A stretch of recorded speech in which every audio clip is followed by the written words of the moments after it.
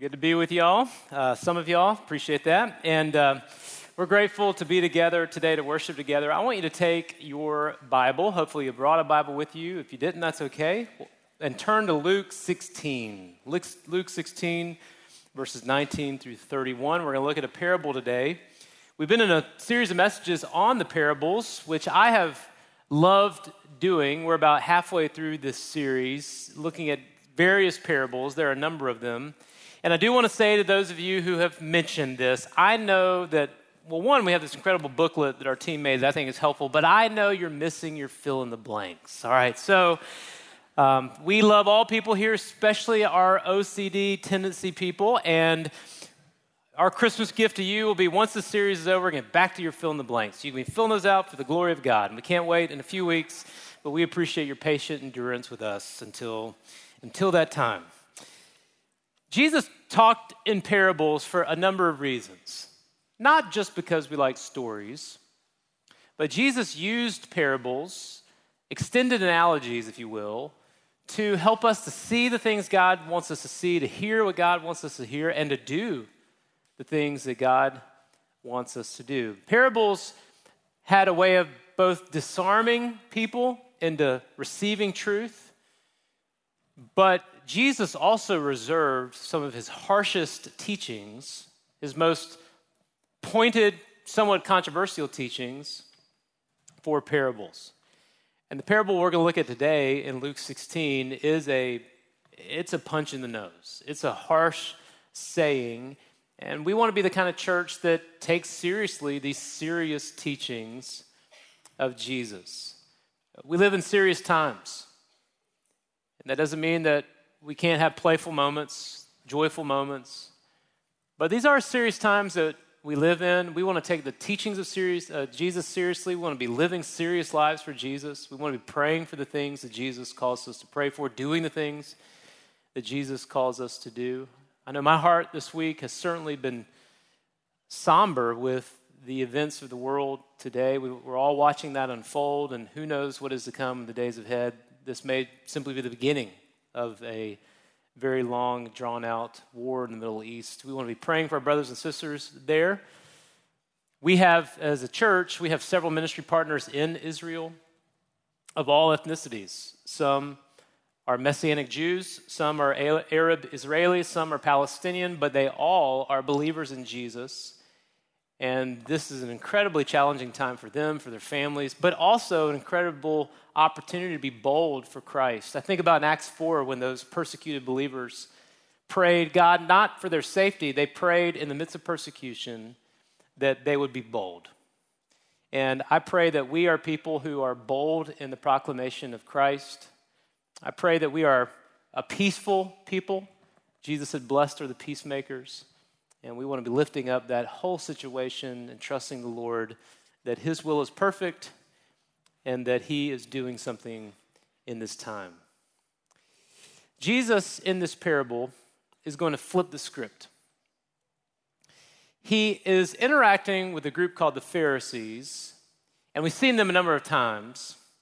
And to understand the parable in Luke 16, we really have to understand the context of what he's doing. So I want us to look at the context of this parable, which is found in Luke 16. We're going to start in verse 14 and 15. And these really get to the heart of what Jesus is talking about and to whom he's talking. And we need to understand these to really understand this parable. So if you are physically able, let's read these two verses. Would you stand up? I'd love to read these with you.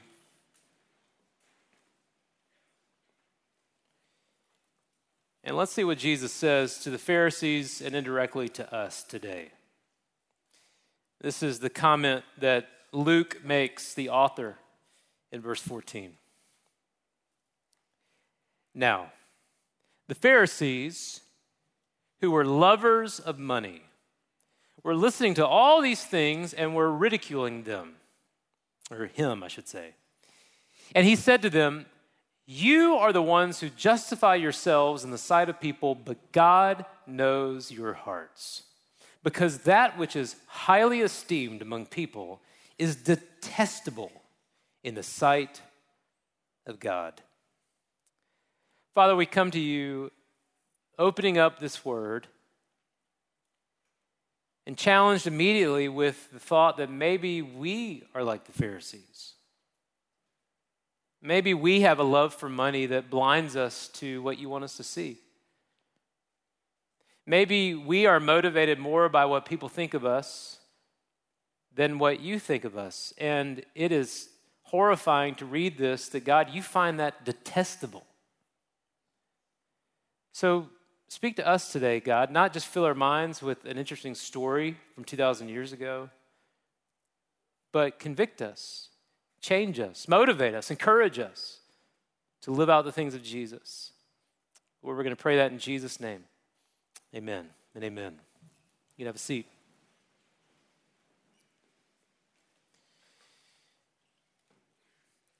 In Luke 16, Jesus tells two parables back to back, both of which are about money. They both start with the phrase, there was a rich man. And Jesus, in this parable about a rich man, is going to flip the script on the Pharisees, who many people look to as someone worth following.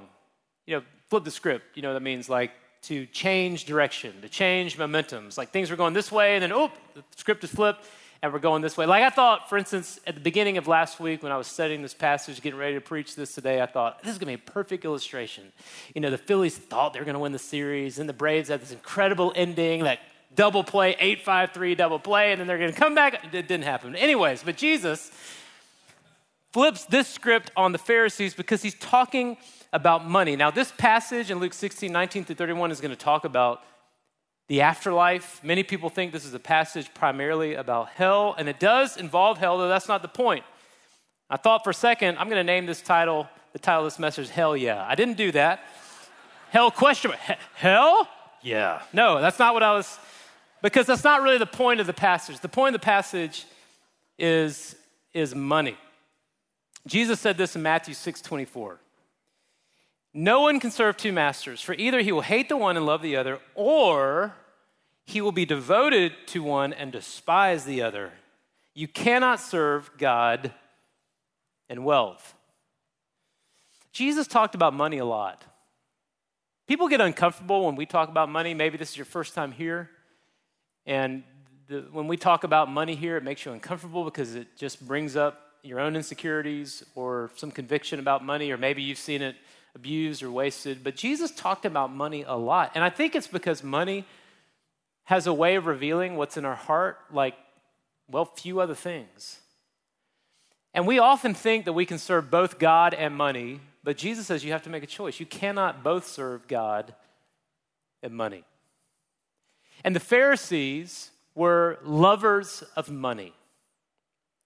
Jesus made this comment in his first parable in Luke 16. He said in Luke 16, 10 through 11, the one who is faithful in a very little thing is also faithful in much, and the one who is unrighteous in a very little thing is also unrighteous in much. Therefore, if you have not been faithful in the use of unrighteous wealth, who will entrust the true wealth to you? Isn't that an interesting phrase? According to God, there are different types of wealth. There is the wealth that we think is wealth, but then there's the true wealth, the wealth that God wants for us. And it's possible, this is what's so scary, it's possible to have earthly wealth and yet not have the true wealth that God wants us to have. And that was the case of the Pharisees that Jesus often found himself in conflict with. The Pharisees are often seen in some ways as the villain of the story. In fact, when Jesus is on the scene, he's like the hero and the Pharisees are the villain. Every time we see the Pharisee in the scripture, we should hear music in our ears. The Pharisees, dun, dun, dun. But if you lived 2,000 years ago, you would have looked up to the Pharisees as good, moral, hardworking, godly people. Who are the Pharisees? Let's do just a very quick overview. Who are they? The Pharisees, they were the separated ones. In fact, the Hebrew word where we get Pharisee, the root word of it means to divide or separate. And by that, they meant they were holy. They were different than the world, separated unto God. They were laymen. They weren't priests.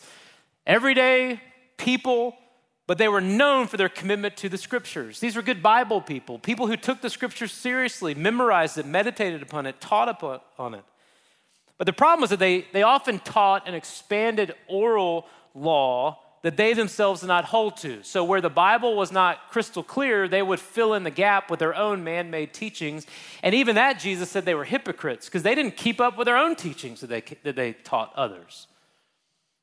There are famous Pharisees in the New Testament, people like Nicodemus, Joseph of Arimathea, who appears in the Easter story. And then the most famous is probably Saul, who was radically converted to Christ and changed his name to Paul and became really the first sent one, if you will, in the New Testament. He was a Pharisee. What did the Pharisees teach? Several things. Here's three that are important to this parable Jesus is going to tell in Luke 16. Number one, they taught that their salvation was based on this ethnic lineage to Abraham. Now, we don't feel that because most of us did not grow up in Jewish households.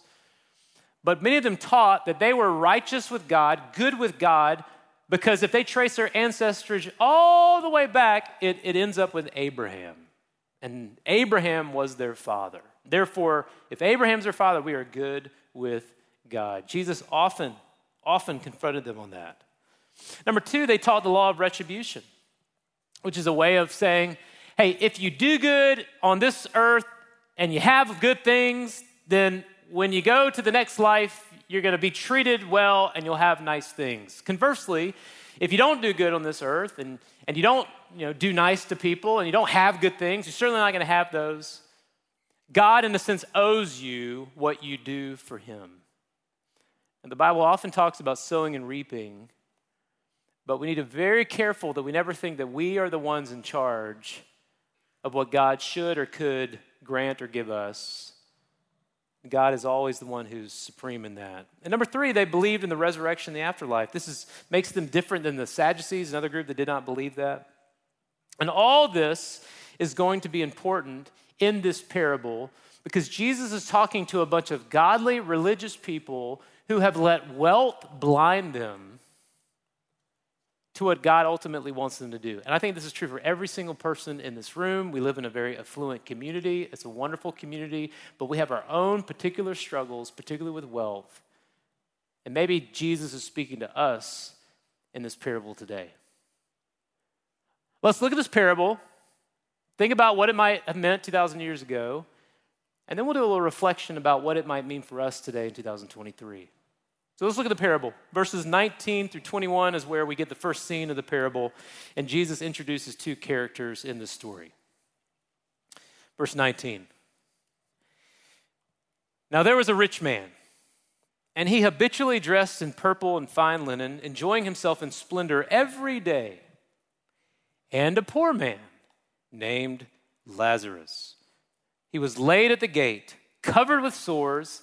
Not only that, and longing to be fed from the scraps which fell from the rich man's table. Not only that, the dogs also were coming and licking his sores. So we have two characters. We have the rich man, and who's the other one? Lazarus. Let's talk about the rich man. Jesus is making up this story. It's a parable. And in his story, we got this rich guy. And this rich guy is known for two things. Number one, he habitually dressed in purple. Now, that doesn't mean that it's wrong to wear purple, but in those days and time, purple was a very expensive fabric. It came from a very rare and expensive dye that was hard to do. It was very expensive, so only the elite could afford to wear this kind of purple. I'm sure this man has a closet full of purple. And not only that, he was wearing purple, but he was dressed in fine linen and enjoying himself in splendor every day. Can't you imagine his lifestyle? He had the nicest clothes. He had so much food, threw the best parties, drove the nicest chariots. This guy was on the top 100 Israelites. Everyone wanted to be this guy. Rich, looked up to in the world. And Jesus is going to compare this rich guy with another man who was just a few feet away, but had a vastly different life. What was his name? Lazarus. What do we know about Lazarus? Well, it says of Lazarus that he was poor. Unlike the rich man, he didn't have any earthly wealth. And he was laid at the gate of this rich man, which is to say that he must have been handicapped in some way, limited in some way. Maybe this was from his own malnourishment or something else. He was covered with sores, longing to be fed from the scraps which fell from the rich man's table. He loved it when trash day came because they would take the trash from the house out to the street. And maybe then he would get just a few scraps of these parties that this rich person would throw. If he could just have a little bit of comfort from that food. And it said that his only source of comfort actually was from dogs that came and licked his sores. We don't feel this story in the way that they would have 2,000 years ago because we don't view dogs the way they did. In our culture, we love dogs. I love dogs. A lot of you love dogs. I've seen you love your dogs. People take their dogs everywhere. Some of y'all take your dogs to restaurants. That's weird, but people take their dogs all kinds of. We love our dogs, right? And in our day and time, dogs are like, they're on top. We love dogs. Dogs go to heaven, cats go to hell. Everyone knows that, right? I'm just kidding. My girls, every time I say that, well, how come you say that? You think our cat's going to hell? I'm like, no, our cat's going to heaven, but all y'all's cats going to hell. Anyway. But dogs in that time, they were unclean animals. It's very similar to how Jesus talked about in the prodigal son. Do you remember this last week? He talked about how he longed to be fed from pigs. Pigs to a Jewish boy, those are unclean animals. Dogs in that day and time, they were scavengers, feral animals, unclean. And so he's painting a picture. The only comfort this poor man has at the gate is being licked by an unclean animal. So vastly different lives. Jesus is contrasting this, but the moment they die, they go in two radically different directions. Let's read the rest, verse 22 to 31. Now it happened that the poor man died and was carried away by the angels to Abraham's arms. And the rich man also died and was buried. And in Hades, he raised his eyes, this is a rich man, being in torment, and he saw Abraham far away and Lazarus in his arms. And he cried out and said, Father Abraham, have mercy on me and send Lazarus so that he may dip the tip of his finger in water and cool off my tongue, for I am in agony in this flame. But Abraham said, Child, remember that during your life you received your good things, and likewise Lazarus bad things, but now he is being comforted here, and you are in agony. And besides all this, between us and you, a great chasm has been set, so that those who want to go over from here to you will not be able, nor will any people cross over from there to us. And he said, Then I request of you, Father, that you send him to my father's house, for I have 5 brothers, in order that he may warn them, so they will not come to this place of torment as well. But Abraham said, They have Moses and the prophets. Let them hear them. But he said, No, Father Abraham, but if someone goes to them from the dead, they will repent. But he said to him, If they do not listen to Moses and the prophets, they will not be persuaded, even if someone rises from the dead. So immediately we have 2 different outcomes. When Lazarus died, few people probably noticed it. Maybe they saw a lifeless corpse, kicked it a few times. And maybe they came and did what they did with poor people. They threw them in a mass grave. But don't you know the rich man had a big funeral? People got off work. People came from miles away to honor him for his great benevolence and his dignity and the fact that he was the name that he was. And they had 2 totally different funerals. And yet the second after they die, we see that Lazarus goes into the arms of Abraham and the rich man goes to Hades. Now, I need to say this because this passage in no way teaches that your eternal destination is based upon whether you are rich or poor. There are plenty of wonderful, rich, godly people who will spend eternity with God through Christ, and there are plenty of godless, poor people who will spend eternity in hell because they rejected the grace of Christ. But that's Jesus' point is not about how we get into heaven or hell. Jesus' point is the connection between our wealth and the missed opportunities that we have right in front of us. The rich man goes to hell. Lazarus goes to heaven. Interesting, by the way, that Lazarus has something the rich man didn't have. You know what that is? He has a name. You ever notice we never learn the rich man's name? He's just rich guy. That's all he is in the story, rich guy. And like Lazarus, whose name means God helps, goes. And then this conversation happens between Abraham and between the rich man.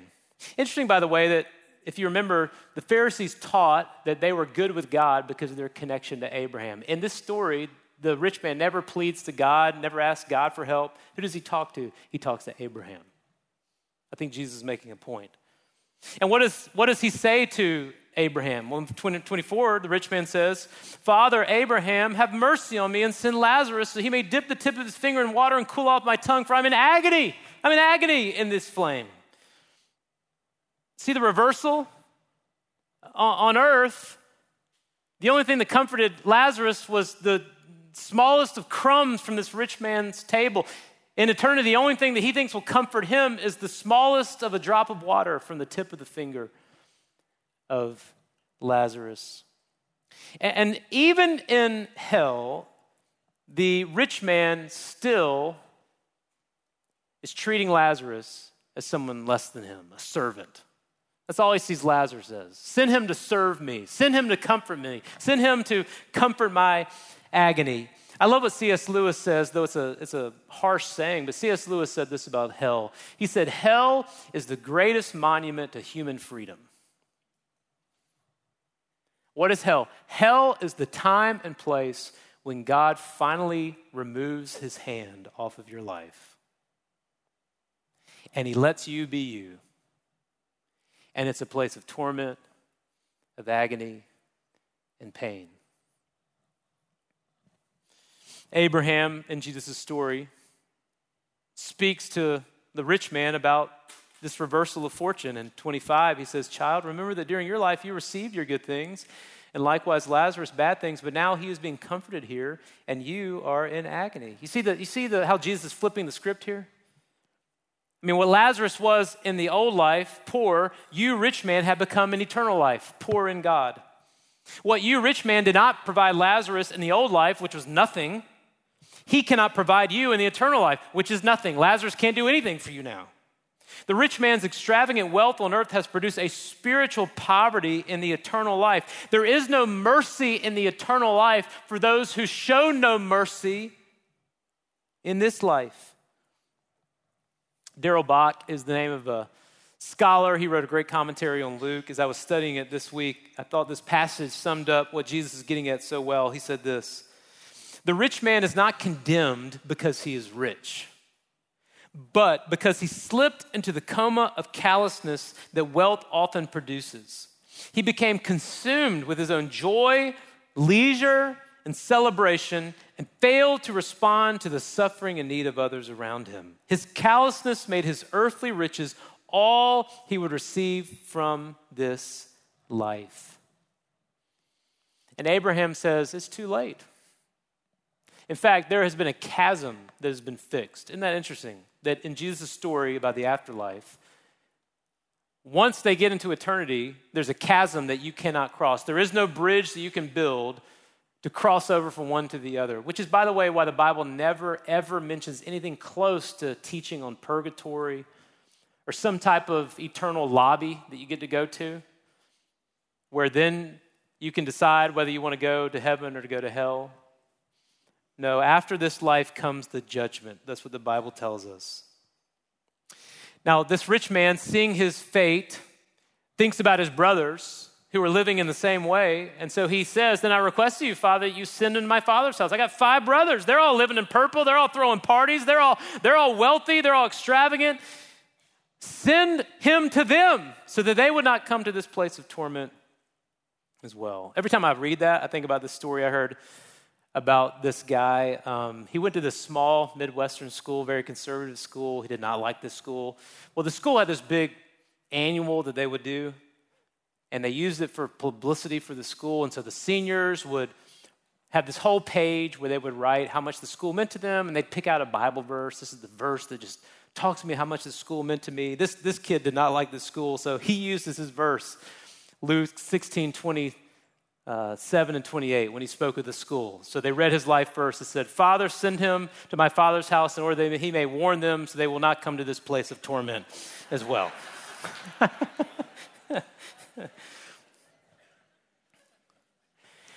Do you see what Jesus is doing? In this story, the rich man is now coming to see the error of his ways. The blinders, in some sense, are being taken off. Jesus is telling this parable about Pharisees who had such a love of money that they were blinded and could not see what God wanted them to see. So the conversation goes on. Abraham says to him, verse 29, speaking of his brothers, they have Moses and the prophets. Let them hear them. He said, no, Father Abraham, but if someone goes to them from the dead, they will repent. See, the Pharisees always wanted signs. I mean, yeah, they were Bible people, but they wanted signs from Jesus. Prove that you are the Messiah. Prove that you are God. Do some miracle. Do something that's going to be spectacular. Do something I can share on my social media. God, do something amazing.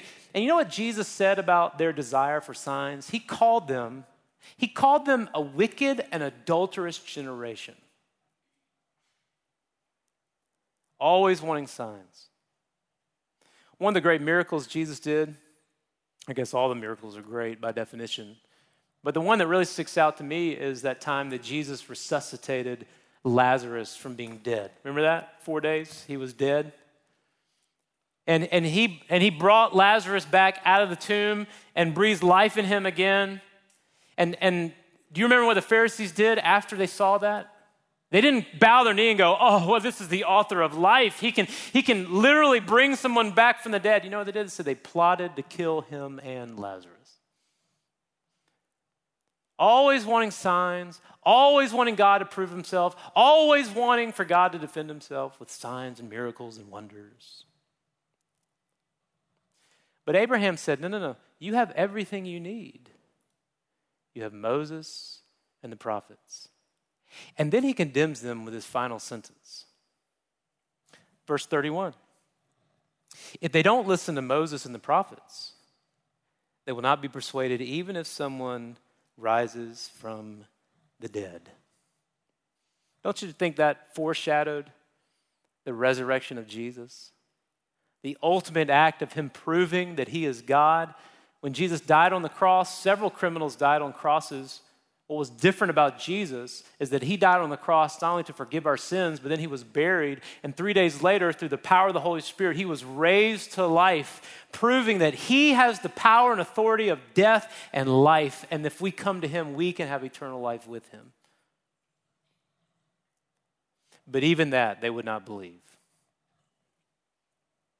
So this is a passage that condemns them for a callousness of heart that doesn't see a person right in front of them that they could serve and love in the name of the God that they claim to love.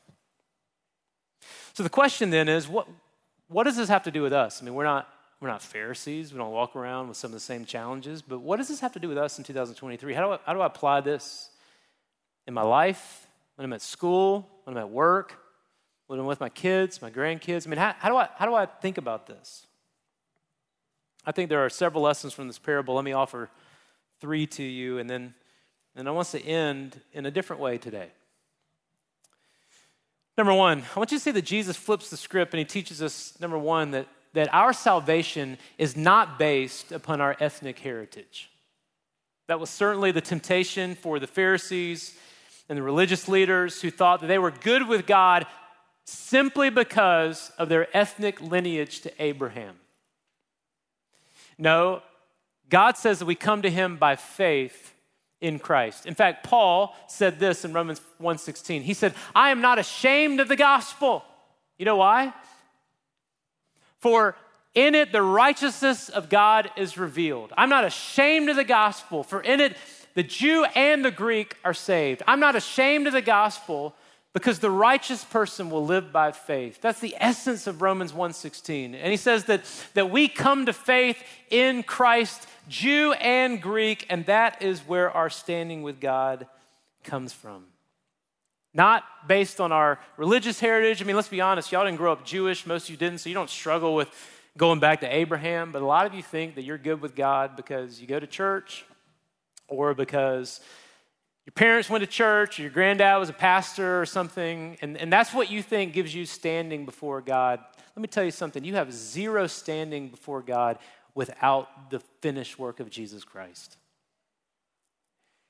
And the scriptures point to Christ as the Messiah. The scriptures point to him as the deliverer. And that was so condemning that even Moses and the prophets, when read properly, point to this Messiah that Jesus so clearly exemplified.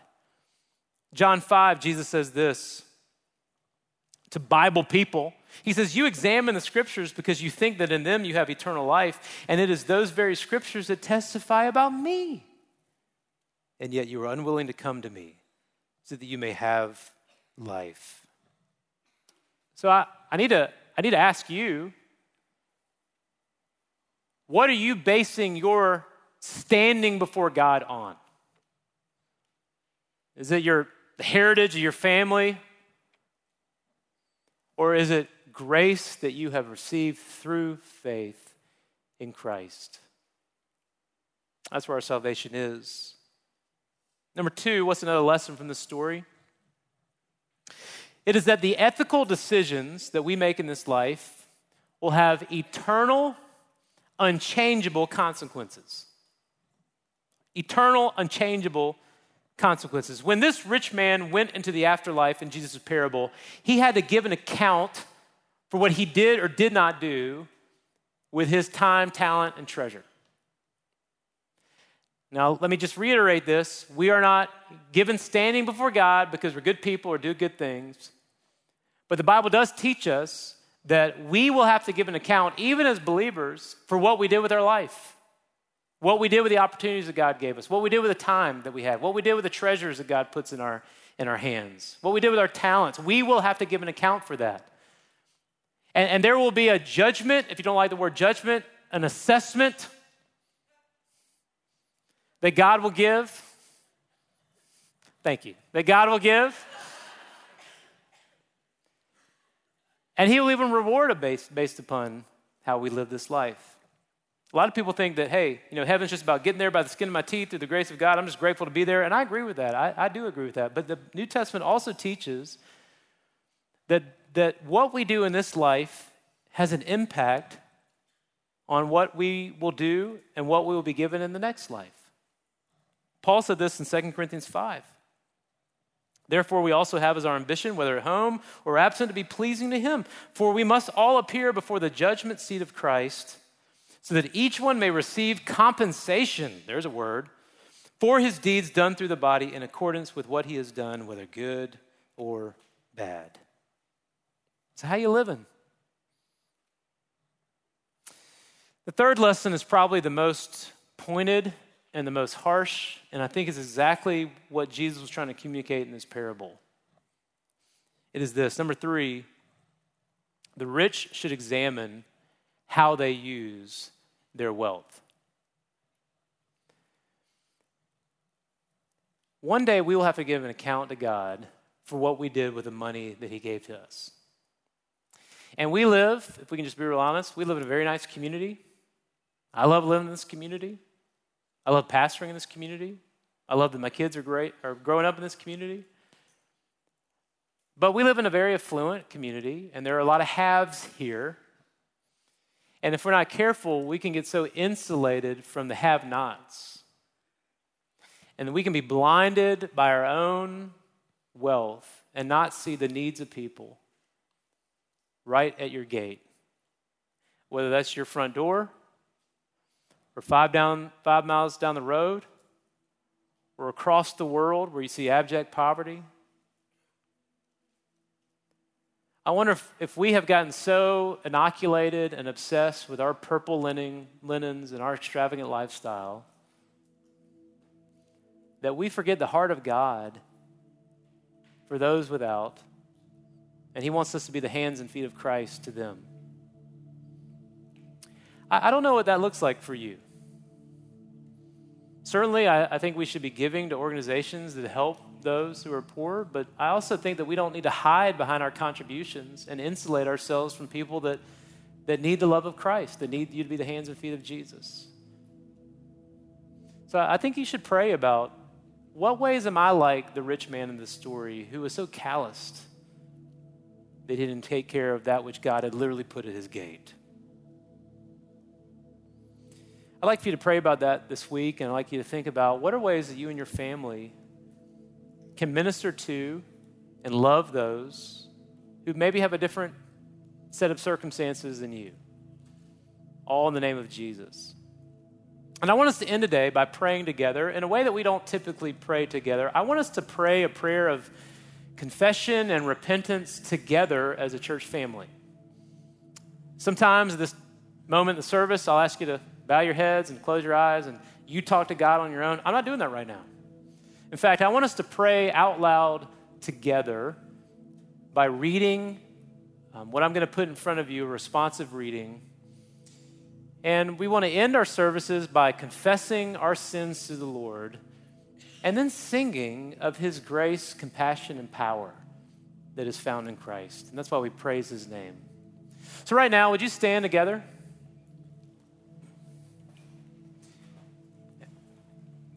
And we're going to do a responsive reading. Pretty simple. Where you see the word church, that is what you will read out loud. And I will read the part beginning with pastor, and we'll all end together. And I pray that this is an act of confession and prayer for you as you examine your own time, treasure, talents, and what it is that God wants you to do. So let's go to the Lord in prayer together, and let's read well this collective prayer. Church, let's say together. Eternal God, we pray that we will make stewardship a way of life.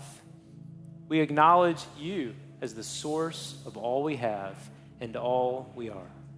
Help us to place you, our loving Creator, first in our lives. Help us, Father, to become more prayerful, more focused on loving and caring for our families and neighbors in need, and by becoming less preoccupied with material things. Help us to hear your call to be good stewards, caretakers, and managers of all your gifts by sharing them for your purposes.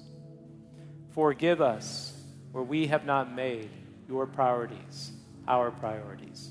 Help us put our faith into action. Help us plan to give back the talents, treasures, and time with which we have been blessed. Help us plan to serve our church, our community, and our world with your gifts. May we serve you and pray with a joyful spirit of mind and heart. Amen. And now that we have confessed our sin, let's sing of our praise to the one who has forgiven us our sin.